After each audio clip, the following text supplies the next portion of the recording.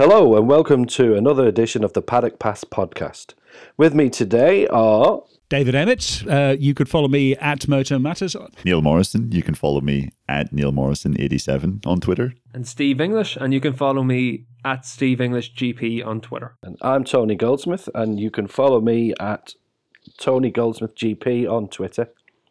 But before we get started today, I would just like to remind all our listeners that you can find us on Facebook at Facebook Paddock Pass Podcast and on Twitter at the Paddock Pass Pod. And could we ask that you leave us a review on iTunes, as it really does help other listeners find the show. Okay, gentlemen, I think today we're going to get talking about MotoGP testing. We're quite fortunate that Steve and Neil were at some of the testing, and be interesting to see your thoughts, guys, on how you thought it went with regards to the Michelin tyres whilst you were down there. Yeah, well, for me, Tony, I think one of the biggest surprises for me was just seeing how the teams have already adapted to the tyres compared to what we saw when we went to Monday tests last year, or even the Valencia test. I think we went to Le Mans and we stayed there to watch Suzuki, Aprilia and another team have a Michelin test after the race, and just to see just the difference for how the teams were approaching it, how they were setting the bikes up. It was a very marked difference compared to just last year whenever they got their first tests on the tyres. When you talk to the engineers, they've already said that they figured out basically everything that they need to do to how to get the best out of the tyres. So things like suspension geometry, they're now just at the point of fine-tuning it. So by the time we get to Qatar, Argentina and Austin, they'll have 3 races of data. So once we get to Europe, I think everyone will be fairly well honed into the settings that they need. But at the moment, because everyone's relatively close to where they need to be with the setup, we're seeing some fluctuations in times. Like Honda was really quick in Phillip Island, struggled for 1 lap pace at the other tests. We saw Lorenzo strong at Sepang and Qatar, but struggled at Phillip Island. So we're still seeing it where you're going to have fluctuations in performance, where from one round to the next, one bike is going to be more suited to the track and they could have strong results, just until we really get down to having everything as you want it for your setup. It was interesting particularly in Sepang, it looked as though Michelin had made some great strides forward with the front tyre. And then since we moved on to Qatar and Phillip Island, it seemed as though the feedback from the riders was not so positive on the tyres. What were your thoughts on that, David? Yeah, I mean, they're certainly still looking for. This is the thing that they're still. Michelin have still got a lot of work to do to actually figure out the final details. I mean, I would reckon they're probably about 95, 96% of the ballpark, but there's still a lot of. There's still a lot of question marks about exactly how to about which tyres are going to work where and all the rest of it in the different conditions. I think you saw a lot of crashes on the Friday at Phillip Island, was it the Friday? I can't remember. But anyway, the last day at Phillip Island, there were a number of crashes, especially as people try and go a little bit faster, but also as the conditions change a little. So it's I mean they're certainly a lot closer. And I think, Neil, you spoke to some of the Michelin people at Qatar, and I mean, what was the impression that you had of how far they are along with construction choice and compound choice and all the rest of it? They're in a decent position. There was 1 or 2 criticisms of the allocation that they brought to the Qatar test. There was, I think they brought 4 different front tyres. 2 of those they found out quite soon were not really appropriate for the track and for the conditions. So they were discarded quite quickly. And then riders were just left with 2 different front tyres. Some of those riders couldn't get one of the compounds to work at all. So therefore they basically only had 1 front tyre. I think they maybe had 4 sets of those front tyres. So they were quite limited in terms of how much testing they could do with that, just because 4 tyres obviously over 3 days isn't going to, you have to quite spread that out quite evenly. But I think it was interesting because some of the riders definitely favoured one of the softer compounds that Michelin brought, whereas others couldn't get that to work. And it's just going to be very interesting to see going into the race weekend what Michelin eventually bring to Qatar and which riders will be suited to the compound that they bring. Were there differences in within teams that one rider was liking one tire and another rider was liking the other? I know Lorenzo was preferring one particular tire, but I'm not sure whether Rossi was on the same one or not. Yeah, no, I think Jorge liked he preferred the softer tire, but he found that like a lot of riders found that on the final night when the track conditions improved, that there was some graining with that tire. He was the only one that could really consistently make the harder tire work. I think someone at Michelin told me that he was on race pace somewhere between 3, 4, 5 tenths faster than everyone else in that harder tire, which is quite substantial. But yeah, it's quite substantial. Yes. Yeah. But but the majority of other riders preferred the softer of those front tires. The one thing that's interesting though about the tyres as well is when you talk to the riders, they say that they don't really know what their teammates are doing at the moment. They still haven't figured out exactly what's best for them, so they're not even focusing on what teammates are doing. Like I think me and Neil were talking to Bradley about it in Phillip Island, and he said, we can't talk about what Rossi and Lorenzo are doing because I can't even focus on what Paul is doing on the other side of the box because we've all got such a big workload to get through just to understand the tyres. So even at this time, while some riders may well have found a tyre that they favour, other riders have spent the 9 days just trying to figure out exactly what they need to do to get any of the tyres to work. So it'll only be once we get through a few rounds and they see the different allocations that are going to be in use that we really get a good understanding of who likes the harder tyre, who likes the softer tyre and different things like that.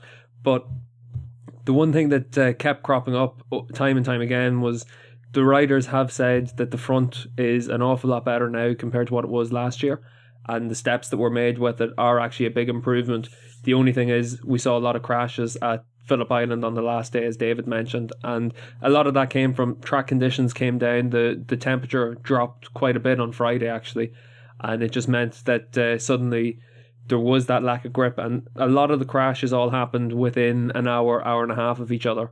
So it was just once the track temps came down. So right now it could be a case that the tyres are quite temperature dependent, but that'll probably change once guys get a bit more experience with them as well.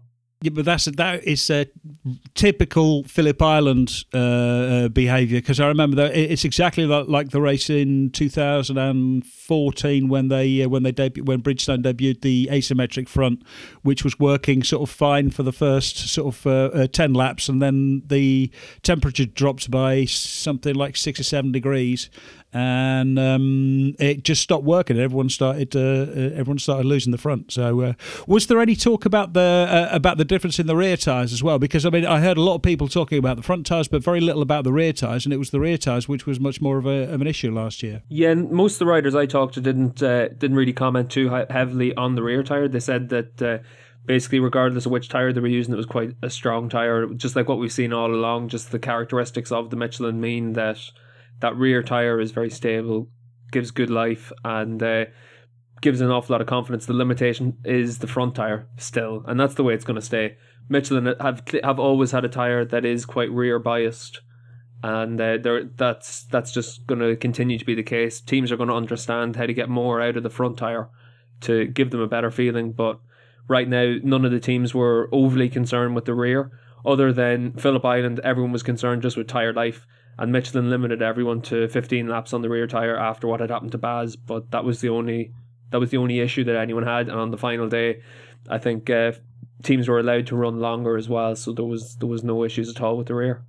I mean, the question for me is also because we've got the Spec Electronics, we've got the Michelins, especially the Spec Electronics is going to have an effect on tyre life because especially, I don't know, the past 4 or 5 years, almost all of the development of electronics was about getting more and more life out of the rear tyre and how that affects the performance of the tyres. So with just, a choice of maybe 1, 2, maybe 3 settings for the electronics, traction control and all the rest of it.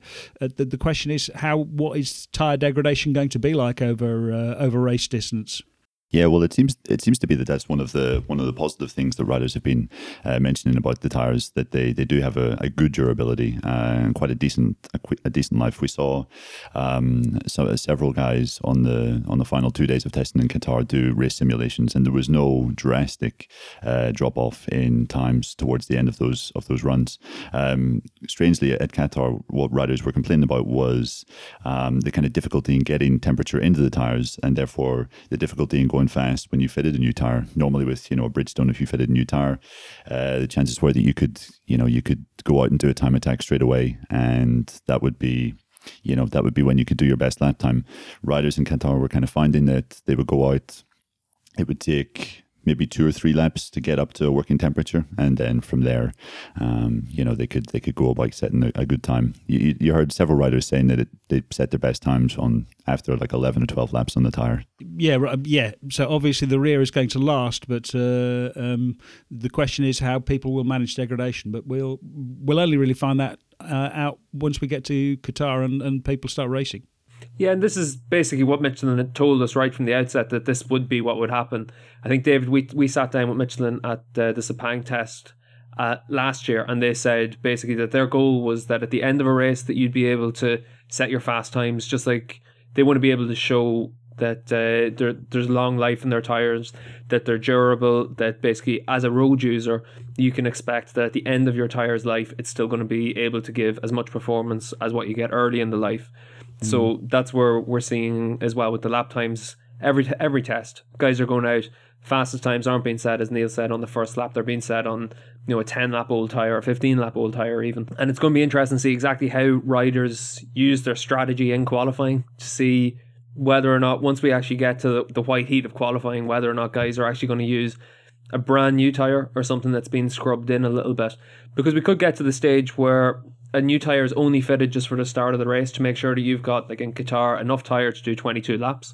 But for the race, or for qualifying, we might see it that riders just take a tyre in, FP3 or FP4, and they just give it, a heat cycle of 4 or 5 laps, and they set that aside then for a qualifying tyre. Yeah, which is definitely going to be interesting. I mean, one thing that I found interesting was also the Sepang, Qatar, and Philippine. All three of them have really strange climatic conditions, if you like, because you've got the heat of Sepang, you've got the weird coolness of Qatar, you've got Philippine where it can be hot or cold. Tony, you are always at trackside. You've been at trackside at all of these. I mean, how do you notice do you notice that when you're actually out shooting, that the temperature and the conditions change a lot at these three circuits, and is it very different from a normal European circuit, if you like? Obviously, Phillip Island is a track that can throw up any kind of condition at any time during the day. It's just the nature of where the geographical location of that particular track. So I think we all know that there can be so many changes at Phillip Island. Sepang, not so much. It's just hot. I know at certain times of the year that the track temperature can increase from a rider's perspective, but for me as a photographer, it's just hot as balls the whole time we're there. So, and the longer I'm out there, the worse it feels from that. Not necessarily because it's got any hotter, it's just because I'm sweating significantly more than I was when I left the media centre. Thanks for the image, Tone. Thank you. You're welcome. I thought I'd throw that in there. Yeah, what about Qatar, though? I mean, do you notice, because during the Qatar test, obviously one of the big issues they talk about is the dew point, because I remember a test back in 2011 perhaps at Qatar, where there were a lot of people crashing. The dew came early. It came before 10 o'clock, and there were a lot of people crashing really, really heavily. Do you notice that as well, that the temperature starts to drop? The 2 years I've covered the race out in Qatar, I've not noticed significantly whilst I've been out working and shooting, but you do find when you come out to your car at the end of the day, there could be some condensation. So if the car is experiencing that kind of issue, then I can't imagine what it must be like for the riders when that hits. Yeah, like for me, in the times that I've been out in Qatar, the one time that was actually noticeable that there was an awful lot of dew in the air was at the Superbikes race in October. Once you get to that end of the year, it's actually quite a different heat than we get when we're there for the GP, and there is an awful lot more humidity in the air and you can actually feel it, whereas whenever you're there for the actual GP, you don't really notice a transition because it's so gradual. You'd only notice it if you came inside and then you went outside an hour later. You'd suddenly say, oh, it's, there's a little bit of a chill in the air, or there's a little bit of moisture in the air as well. So you don't really notice it whenever you're out continuously. That's why, like, when a rider comes in, they'll talk to their engineer for 15 minutes and then they'll go back out, and suddenly they'll realise that the grips change completely just because you've hit that dew point.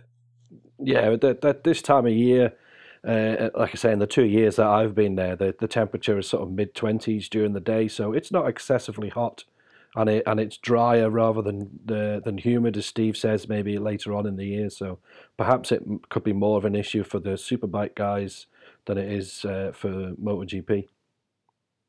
We've been talking about the tyres.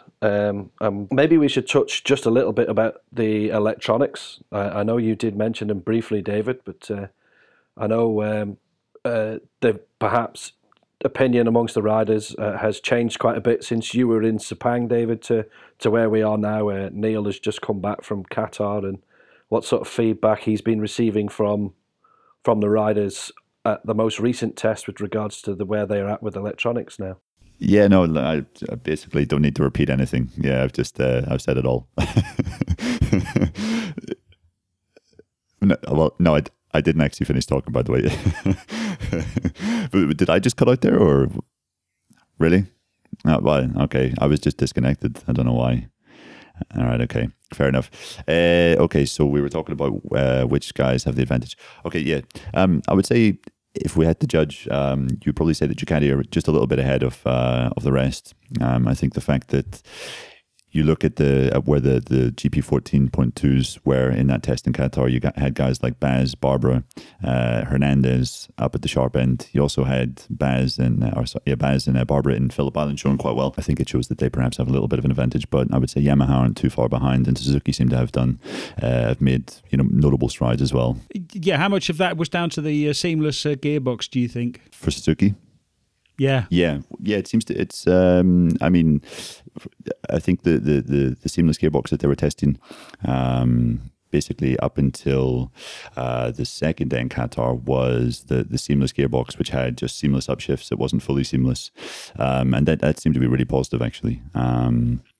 Very so positive, in fact, that whenever they tested the full seamless, I think Aleix tested it on the Thursday at Qatar and the Friday, Maverick just the Friday, I think, and Aleix said that basically the first kind of seamless spec that they were using was actually probably better. The fully seamless one that he tried was a bit too aggressive, wasn't quite smooth. He said it helped maintain the RPM all the way into the corner. On corner entry, but yeah, I think they still have some work to do with the fully seamless one, and they're hoping that will be ready for the first race. But they have the kind of the seamless with upshifts there, which is still quite an improvement on what they were using last year. I suppose talking about the Suzuki there kind of leads us nicely into what we want to talk about next, which is who has impressed so far this season, and perhaps to make it a little easier, we'll go through factory by factory, and maybe we should start with Suzuki then, as we've just been talking about the improvements that they've been experiencing through the gearbox, and perhaps we could look at Maverick Vinales, and who has been in sensational form in testing so far. Yeah, like when you look at Vinales, he's been able to set fast times everywhere, and he's just carried forward what he did last year. And Tony, you know yourself, like you went out and you were standing trackside, you were looking at Vinales, and an awful lot of what he does on track is very similar to what you see from Lorenzo. It's huge amounts of corner speed, similar kind of lines. He doesn't have the same subtlety with the throttle yet, but riding style wise, you look at him and you look at Lorenzo and you can see an awful lot of similarities. And that's where right now, who've been the two guys that impressed most, Lorenzo and Vinales, because they were able to still generate the corner speed with these Michelin tires. And Vinales, the whole way through testing, has looked really, really impressive. I think what's been interesting from the Suzuki perspective is on the other side of the garage, Aleix looks like a guy who's struggling at this point. in testing. What are your thoughts on that, David? Yeah, it's also been interesting because it's been interesting in seeing the roles, why these two different riders were hired. It's been really emphasised by testing. Maverick is the guy they hired to try and win races, and Aleix was the guy with experience that they want to try and use to develop the bike. And Aleix has spent, I don't want to put this too harshly, but Aleix certainly spent some of his time complaining about having to do a lot of the dirty work. Aleix, it's been Aleix who's been made to test the two different chassis, but he's been made to test the fully seamless gearbox and all the rest of it. And Maverick has been able to concentrate on trying to get a setup, trying to get his bike working. He's been able to pick and choose almost when he decides to test the next evaluation. So it's to me, this has really made clear what Suzuki expect of the two different riders, and it's entirely it's entirely reasonable. Vinales really does look like he could be something very special, Espargaro is a fantastic rider, but you have to wonder whether he has that final 0.1% that is the difference between a winner and just a very, very good rider. So it's certainly been interesting seeing the way that Suzuki have used them. Would you say with the progress that we've seen from obviously not only Suzuki themselves but with Maverick that we could potentially see him on the podium at stages throughout the season? Well, I did an analysis of the long runs of basically about the top 8 or 9 riders at Qatar, and even though Maverick had a fantastic headline time, his overall time, his long run, his race simulations were still a couple of tenths off of Lorenzo and Marquez. And what was really interesting was that even though it looked like Marquez was a little bit slower, when you look at his race pace actually looked to be a little bit stronger. Yeah, and that's similar to what we saw in Phillip Island as well, David. When you look at Vinales' times for 10 consecutive laps or something like that, there'd be headline grabbing times in it, but there'd still be drops within that as well, and that's where he needs to make the step. That's where Suzuki needs to make the step.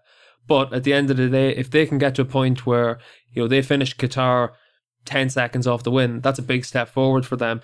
And even just to be able to set the quick times he's been doing over a single lap shows the progress that's been made with the bike. It still doesn't have the power of the other bikes, so it's still going to struggle off the line. The key thing for Vinales is that he's able to show on lap 1 that he's able to attack everyone, which he didn't do last year. That was the one weakness that he had, really. And he needs to be able to show that he can still fight through the field and set consistent times. I think it's easy to look at the 3 tests and say Vinales, he's going to be able to have a podium, or he's going to be able to fight for things like that. But I think it's still asking too much of Suzuki, just because, as you said, even with Honda struggling as much as they are, Marquez's times are still impressive. Yeah, especially over a race distance, especially over a duration. I mean, you'd expect Maverick to be up there sort of early maybe, but at some point he's going to start struggling and losing touch.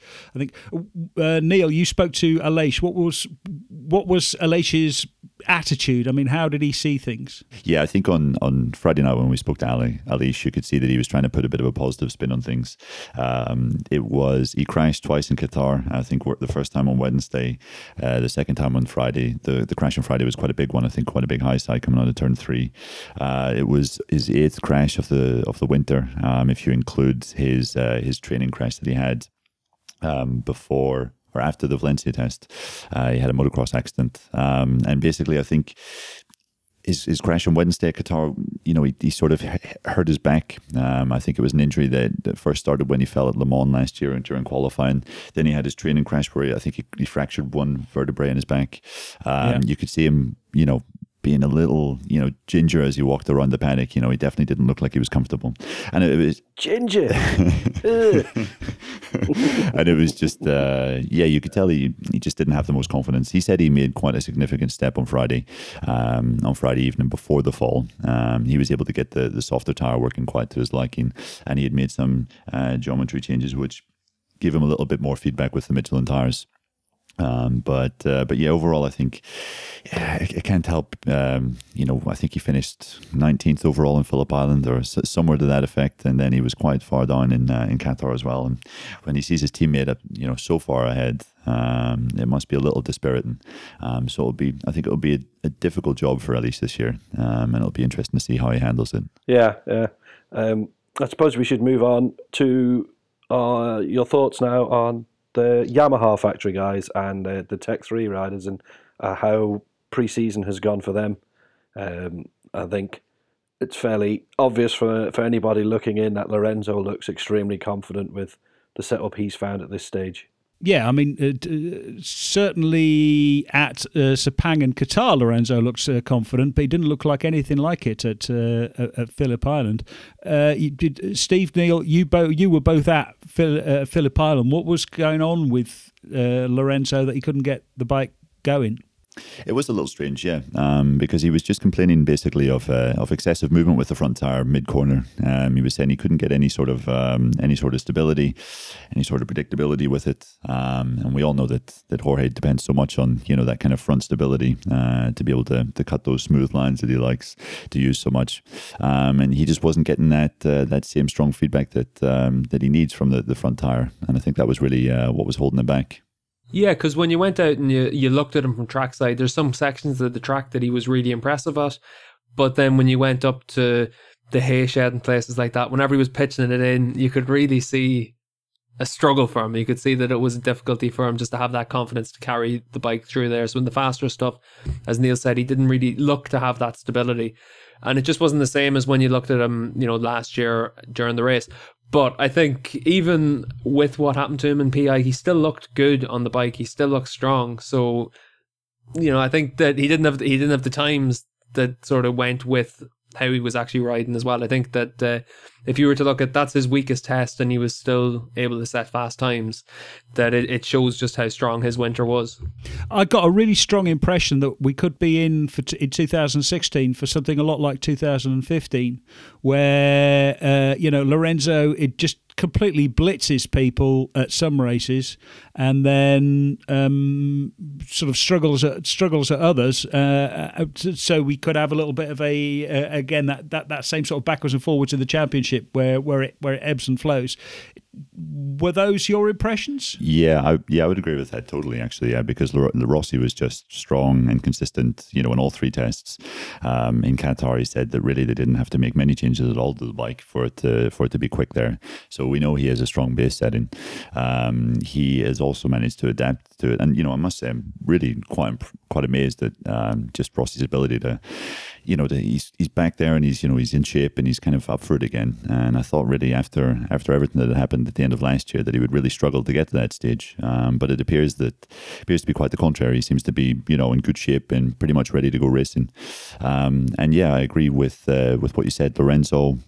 You could imagine him just blitzing some guys, clearing off into the distance at some tracks, and then not being so strong at others. What I think will be interesting is that a lot of riders have said, in Qatar particularly, that it takes a little bit of time to get heat into those Michelin tires to get the best feeling out of them. We saw Lorenzo last year, every race that he won was a lights to flag victory. Basically, those races were built on the foundation of having an explosive pace from the start, being able to pull away maybe like a second or sometimes more on the first lap and just, set a rhythm and be able to be out in the zone. If he can't get, or if he struggles to get those tires up to temperature at the start, he might be forced into taking a bit of a different approach to the races where he can't be quite so fast from the off and he might have to, actually sit in behind riders for a change and then try and do some battling from behind, which could be interesting to see. Yeah, I mean, one of the things which is sort of quite disappointing is in the analysis sheets which are up from the testing times. You can see every single lap time, but it's only a complete lap time. You can't see the partials, and so you can't see how quickly he gets up to speed coming out of the pits, or on those first laps, or how that builds up sector by sector. Yeah, which is a shame, but it's something we'll only find out at Qatar. Yeah, I'm not too sure I'm that disappointed to miss out on sector times for 180 laps over each of the 3 days, times that by 3 for the test, times that by 22 for the riders. Now, I'm happy enough just to look at just overall lap times at the minute, Dave. Lazy journalism, Steve. Yeah, exactly. You have to honestly. You should be doing standard deviations on each particular sector time to try and get to Ken-Let variations and all the rest of it. You bloody TV people, you have it too easy. Yeah, exactly. So should we move on and have a look at Tech 3? And it'd be interesting to get your thoughts. I mean, some of the articles I've read, it would appear as though at this stage Bradley is a happier rider than his teammate Paul. What are your thoughts on that? He might be a happier rider, but Paul's been able to set faster times through the tests. I think the key thing is when you look at some of the statements we've seen from Paul, he's already trying to distance himself and almost give himself excuses for if something goes bad early in the season. I think there was something on motorsport.com or something like that where basically Paul was saying that Yamaha haven't kept their promises to him, and it looks already that he just wants to have a couple of ready-made excuses just in case the season doesn't start well. And it's just when you compare that to what he said the whole way through last year, it's, give me Michelins and I'll be quick. And he hasn't really been saying that once he's actually got the Michelins as well. So once we get to Qatar, the first few rounds of the season, I think when we look at the dynamic within that team, it's going to be really interesting just to see exactly how Paul is working with the rest of the crew. Because we saw last year, the steps that he made last year were all backward steps. We saw him come into the pit box and he'd be punching the tank of the bike and he'd be visibly upset down in the garage, whereas the first year he was laughing and smiling. And even down in Phillip Island at the test, you didn't really see that relaxed nature back with Paul. It still seemed like there was a fair bit of tension in the box. Yeah, I mean, it certainly all of the media interviews I've seen don't make it sound like he really sees a long-term future with Yamaha, or if he does, then he's certainly not trying to suck up to Lynn Jarvis. But then again, that sort of strategy can work two different ways. Sometimes it's the squeaky wheel that gets the grease. Yeah. What I will say about Paul, though, is his race simulation on Friday was actually quite impressive. And I think, I'm not sure exactly how it compares to some of the other top 8 riders or whatever, but, he was quite consistent in those times. And that was when he basically had been saying that he couldn't find a lot of rear grip with the Michelin tires in Qatar. What they have been known for up until now has been their excellent rear grip. He said that didn't quite find that there. So with a bike that was fairly loose and wasn't, gripping the asphalt in the way in which he likes or in the way in which he wanted, he was still able to be quite consistent towards the end of his race run, which I thought boded quite well. Yeah, but I think Bradley only did a race sim at Sepang, right? Yeah. Yeah, I mean that was quite a good racing, but then again, it was the very start. It was his first test, and there's been a lot has changed since then. So it's really difficult to make any kind of comparison between the two. Yeah, exactly.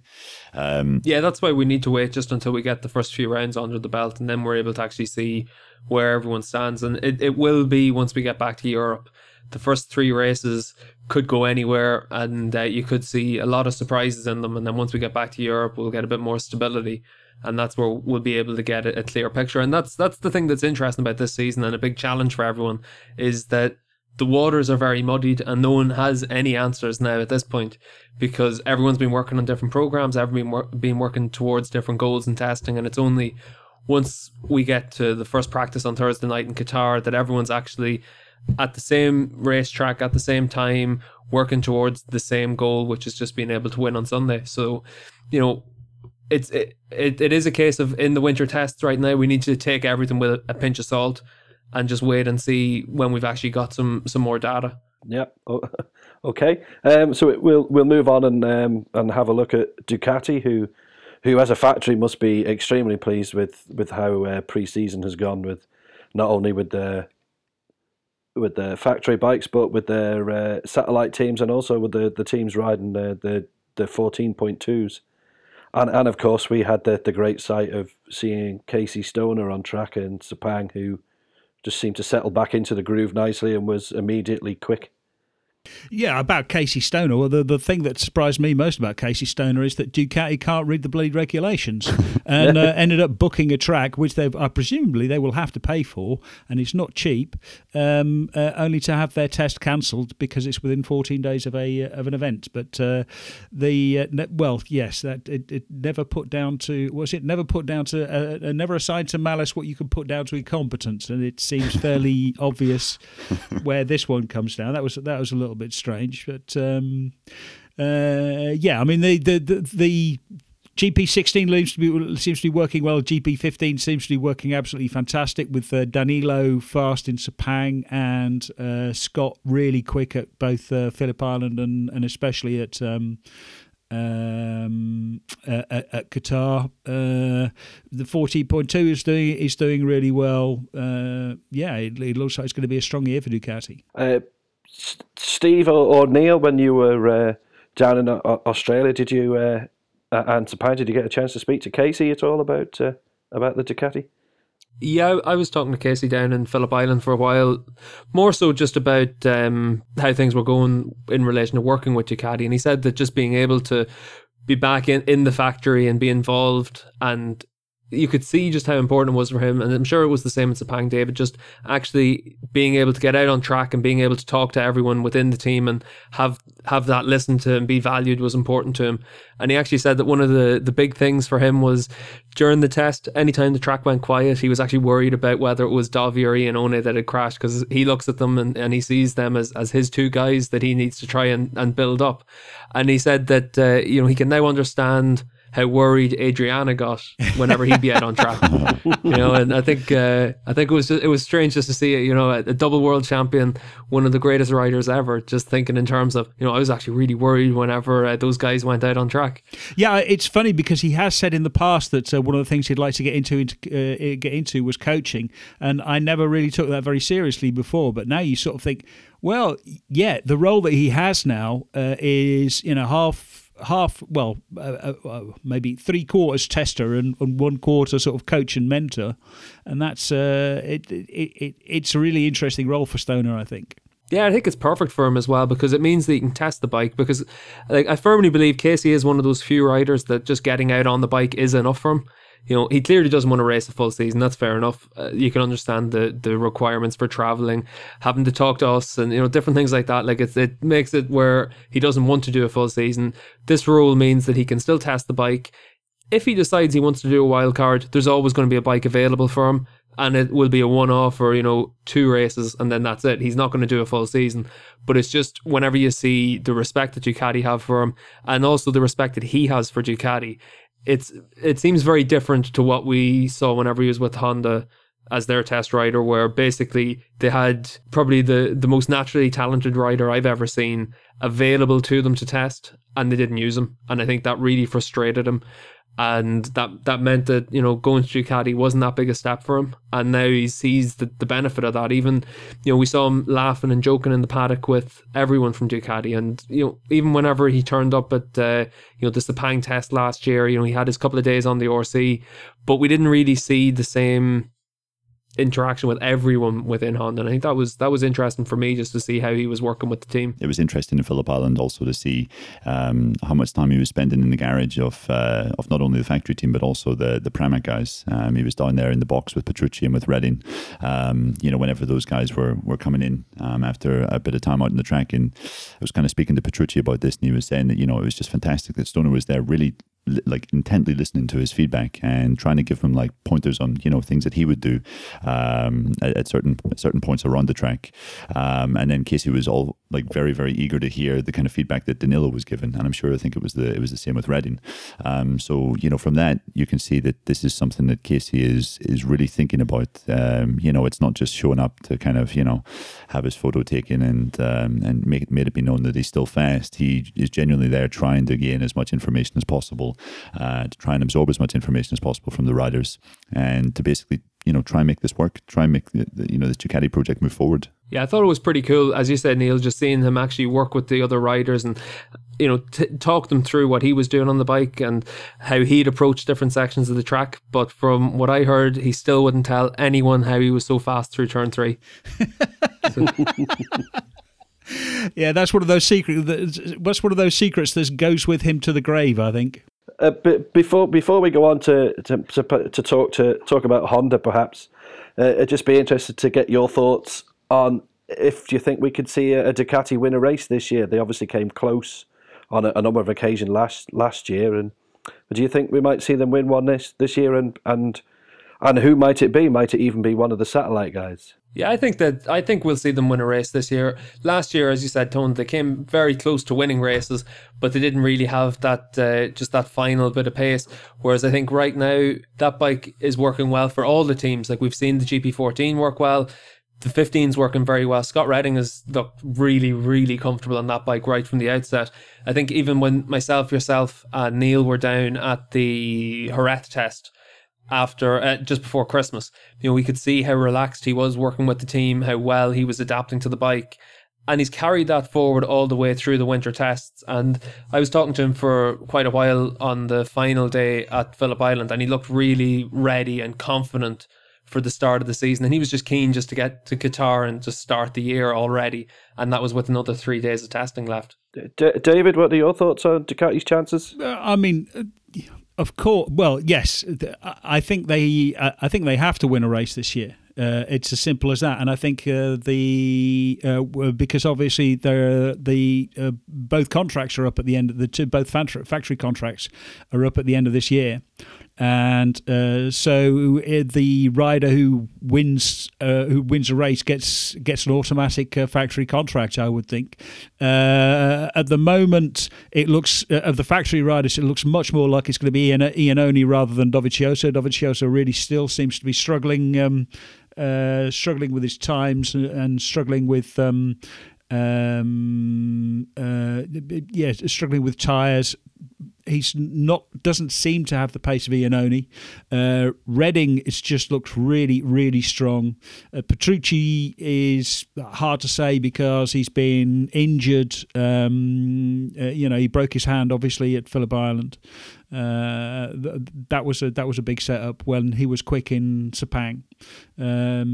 But yeah, I mean, and again, one of the riders who's really impressed me has been Hector Barbera. Barbera was always the bloke who was only there because he could afford to pay, but yet you put him on a decent bike and with on a more level playing field, and he's much closer to the front. And Baz too, strong. Yeah, Barbera actually looks an awful lot right now like he did in 2012 on the Aspar Ducati as well. He looks confident on the bike, and he looks like he can actually get some good results on it. I'm still very wary to say he's going to have a strong race pace and be able to string together 22 laps. But just on the basis that GP14 has already had time with the unified software, its big weakness was being able to get the bike to turn in. The Michelin seemed to have helped that just from having such a positive rear end, that he looks strong already on that bike, and I think he could have some good results at the start of the year. When you look at the guys on that 14, Baz has had quick times, Barbera's been quick, and Yoni Hernandez has had quick times as well. So it's clear that 14 bike is actually working quite well from the outset. So whether it's the electronics, whether it's being able to use the tires better, it clearly looks like it's actually capable of strong results this year. Yeah, and just looking at going back to the factory guys there, I mean, I'm really intrigued to see just how fast Dovizioso will be at the first race, because I know you were saying that, Dave, that his time he's been struggling to kind of be as fast as some of the other Ducati guys throughout testing. I think at Phillip Island on the second day he said that he'd started to make giant strides forward with understanding how the tires work and understanding how they needed to be used in order to be fast. We all know that he's a guy that brakes very late, and the Michelins maybe shouldn't be used in the kind of style of Bridgestones where you're so aggressive with the front brake. And Dovizioso took some time to figure that out. But really from the second day in Phillip Island, I noticed that he was very positive going into Qatar as well. He did a race simulation on the second night, and it was quick, it was fast, it was consistent, and Dovizioso was speaking confidently. Whether he'll have the pace to win a race, I'm not sure. But I think it will be interesting to see just how quick he can be, and whether he can be as fast as Iannone this year.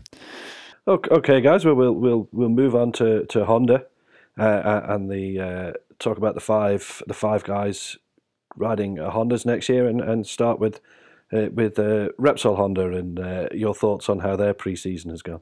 Well, if the pre-season had ended maybe like 2.5 hours before it did, we would have been saying that it was total disaster. It was an absolute shower of insert expletives here, but somehow Marc Marquez seemed to pull something out of the hat right towards the end of Friday evening, and he said that he made a huge step in terms of setup. I'm not sure exactly whether Marc did make a massive setup change or whether it was just him refinding some of the confidence that he clearly was lacking all through Wednesday and Thursday. He was able to get a tow from Lorenzo, and he kind of, said that, look, this was just, I wouldn't normally do this, but this is the situation we found ourselves in. I just needed to kind of sit in behind someone and try and see the lines and see where I was fast, where I was slow. And Lorenzo was only too happy to kind of to tow him around. And and Marquez actually set some fantastic times, and it really was quite a contrast to what he was saying, what the rest of the Honda riders were saying all through that test, where they were really, really struggling, even more so than in,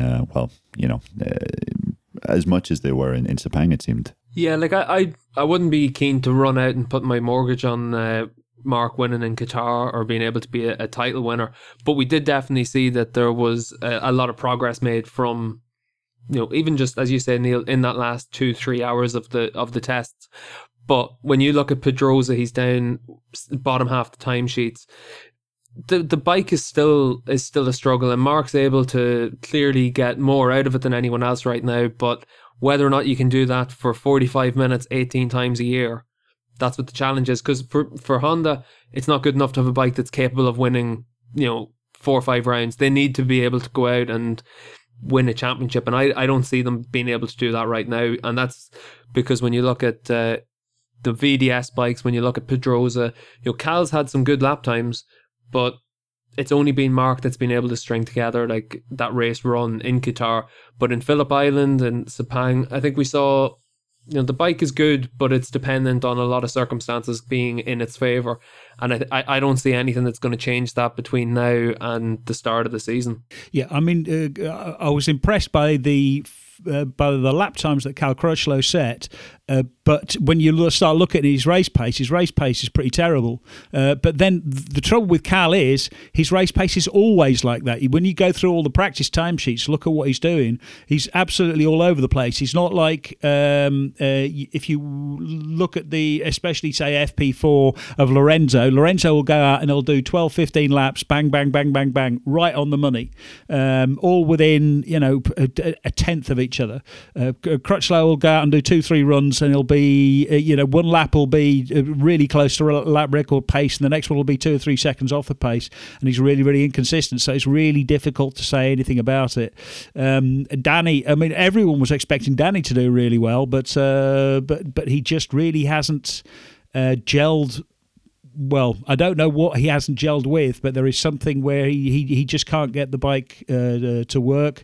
Jack Miller, it's hard to say anything about because he's still suffering with these with an ankle injury that's still healing. Tito's a rookie, and Tito is a slow learner. Tito needs patience. I mean, Tito's he's I think Tito's going to be sort of outside the top 15 for the first half of the season. Then we'll see what happens after that. Which again leaves only Marc, who's really capable of getting the most out of it. And as you said, Steve, I mean, he said that they turned the bike upside down and made some big setup changes, but we don't know whether they made sort of big setup change or whether it was the big setup changes to the bike that worked, or as Neil sort of hinted, whether it was the nut between the handlebars, which was the most important component that got tweaked, that Marc really believes he can be fast again. Yeah, I think it goes back to what we saw last year. Honda weren't able to solve the bike, and until they prove that they can actually find a solution that's consistently working on a variety of different tracks, we have no reason to actually have faith in them that they've done it. So I think it's going to take, again, like I said earlier on, it's going to take these first 3 flyaways. It'll take us getting back to Europe. And if, after Le Mans, we've seen a few strong results from Marc, a couple of wins and different things like that, at podiums in the other races, that he's close to Lorenzo, then yeah, they've solved the bike. But I'm sitting on the fence until they actually go out and do that. Yeah, I mean the trouble is we have Qatar, where the Honda was pretty decent last year. We have Argentina, where again the Honda could have been fast until Mark tried to win it when he couldn't, and we had Austin, where the Hondas have just blown the rest of the field away for the par. Well, ever since the track was open, so it's not really good comparison. Yeah, I think on Thursday at Qatar, we were speaking to Cal, and we were asking him just about the kind of predicament that the Honda riders found themselves in, and he was saying that genuinely this could be a year where he cannot compare his results to guys on other bikes, to other satellite riders. He was thinking that he's potentially only going to be able to compare himself to other Honda riders. That was the kind of situation that he was in. He was almost saying, like, don't look at the results, just look at where I am compared to Mark and Danny. And he was saying that perhaps this is going to be a season where it's like that, which was quite telling, I thought, really, just as the how bad the situation was on Thursday. But yeah, there seemed to be something found on the final day. I don't think it was anything massively dramatic with the setup, and Cal said that as well. But it'll just be interesting to see how Marquez approaches this, because last year we saw at the start of the year, when the bike wasn't working well, Marquez still had the same approach as the year before in 2014, just basically try and win or crash, and really not change that approach at all. In Valencia at the end of last year, he said that wasn't the correct approach, and if he had basically just rode and collected a 4th place here, a 5th place there, maybe a 3rd in another race, then he could have been in the championship fight come midway through the season. And I think it'll be really interesting to see after the first 3 races that if the Honda isn't capable of winning races, then what will Mark do? The one question I have about Mark, Marquez and Rossi, is at Sepang they sort of circled around each other and just sort of ignored each other. It's going to be a big issue, these two again on track. I think they encountered each other a few times at Phillip Island, and maybe it's Sepang. Did you get any sense that the atmosphere is not so much? I mean, obviously they're not going to be round each other's for tea, but they might perhaps turn the loathing down a little bit. Did you get an idea that they would be a little bit more professional in their relationship in the especially at Qatar, Neil? I'm not sure. I'm not so sure. Perhaps in public, they may be slightly more professional towards each other. But I did hear a story from a rider who I won't name at Sepang, who basically said that he found himself on track at the end of the 3rd day of testing, basically alone with Marquez and Rossi. And from what he said, there was still quite a bit of bad feeling between the two from their actions on the track. I think Rossi was going to do a practice start. Mark pulled up alongside him and just looked across and stared intently, and Rossi just was kind of focusing on his own thing and pulled away. But Marquez had basically just pulled up beside him and just stared at him just to try and, I don't know, make him aware that he was there, I guess.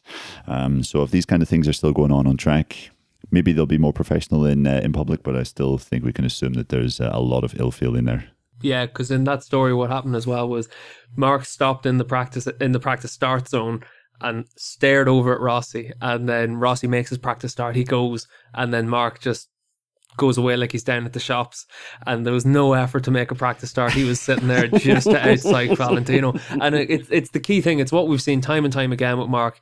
He's a really good wind-up merchant. He wants to get underneath your skin. Everything he does over the course of a race weekend is to get that mental edge over you, and this was just another example of it. And he'll say all the right things in public this year in all likelihood. I don't think we'll see any of it really boil over early in the year. But once they're out on track together, like the two boys, they'll be right back down to their basic instincts on it. And neither of them are going to give an inch. Neither of them are going to cede any sort of psychological ground to the other. And we'll see lots of things like this through the year. Yeah, exactly. I mean, I wasn't intending on going to Qatar this year, but I keep on sort of thinking, well, that first press conference, that's got to be because they're going to be in there together for the first time, and so I keep on looking at flights, thinking, well, maybe if I just scrimped and saved a little bit, I could go. But the thought of the work rhythm at Qatar, going to sleep at 6 o'clock every morning, it remains entirely unappealing. It doesn't work great for the way you work. It's great doesn't. for us photographers. We love it, but I could understand why it wouldn't appeal to you with the way you work. Yeah. Yeah, that lack of a red wine, Dave, that'll be what will bad for my inspirational juices. That's right. I suppose we should wrap this up by just talking briefly about Aprilia. There's not a lot to talk about because they only unveiled the new bike in Qatar, and I'm going to be the first person to say here that I think the colour scheme is horrific. And it looks like they designed it after a heavy night out on the beer. But you don't race a motorcycle because of the colour scheme, so it'd be interesting to see your thoughts on the early signs of the this year's machine from Aprilia. All I could say so far is it looks horrific, sounds fantastic. Sorry, go on, Neil.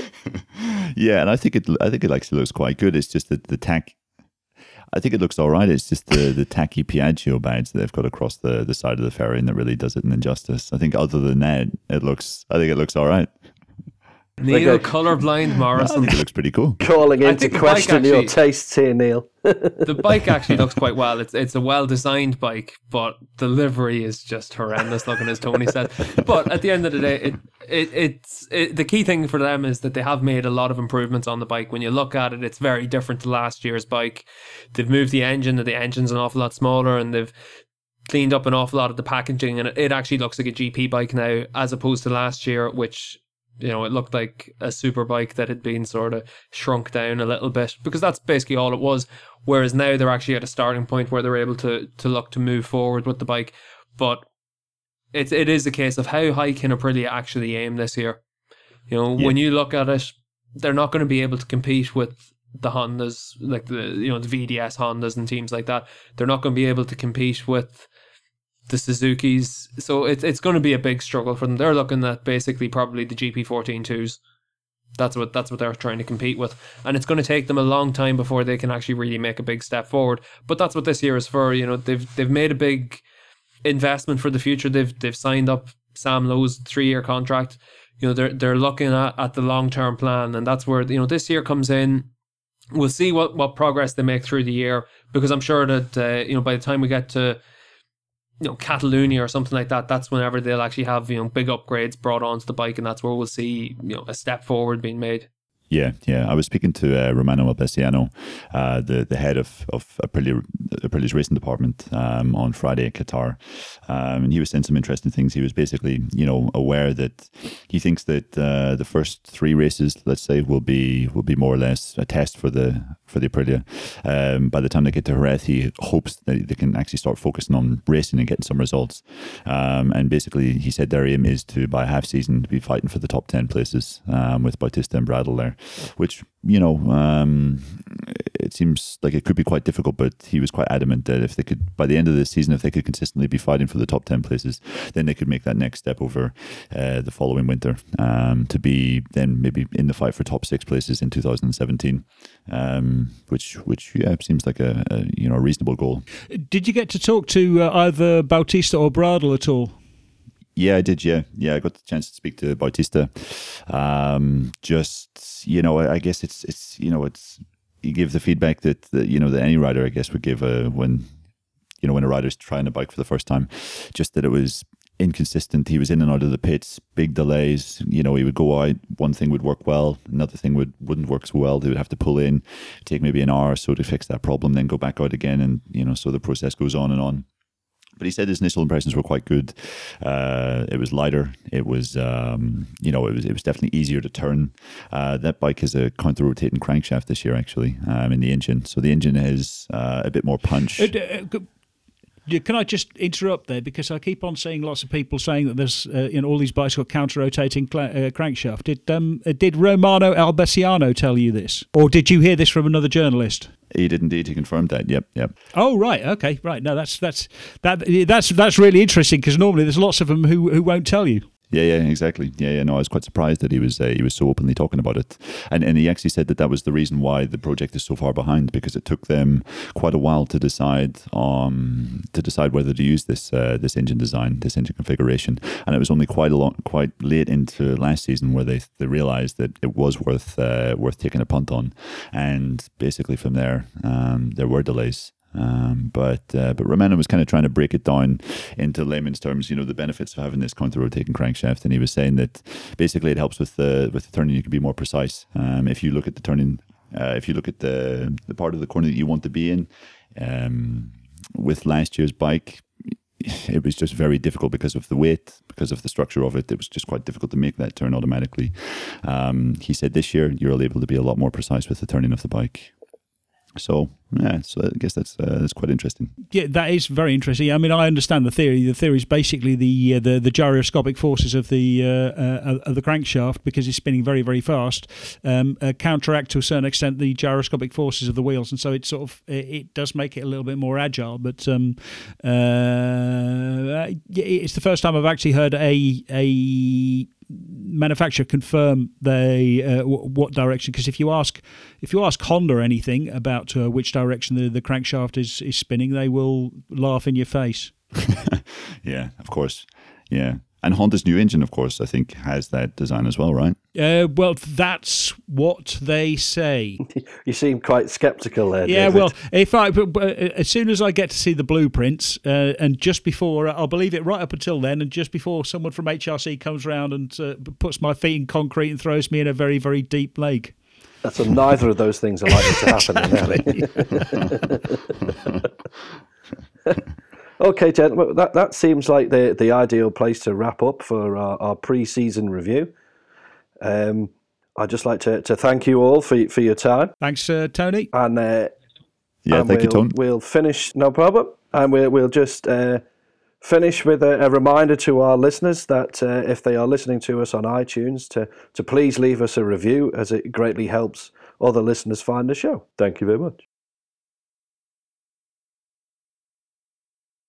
I would say it would seem that they would have a little bit of an advantage, yeah. I would say Ducati are probably still just a little bit ahead. We've lost. Seems to be having some technical problems. Yeah, we've lost Neil, but he's probably still talking, so that's okay. I think the fact that we're seeing guys like Baz, Barbara, even Hernandez. He's gone. His picture has now gone completely. Busy, it says. Yeah, he's busy talking to us. Thinks he is. He's probably sitting there chatting away to himself. maybe that was it, because he had to go completely hands free.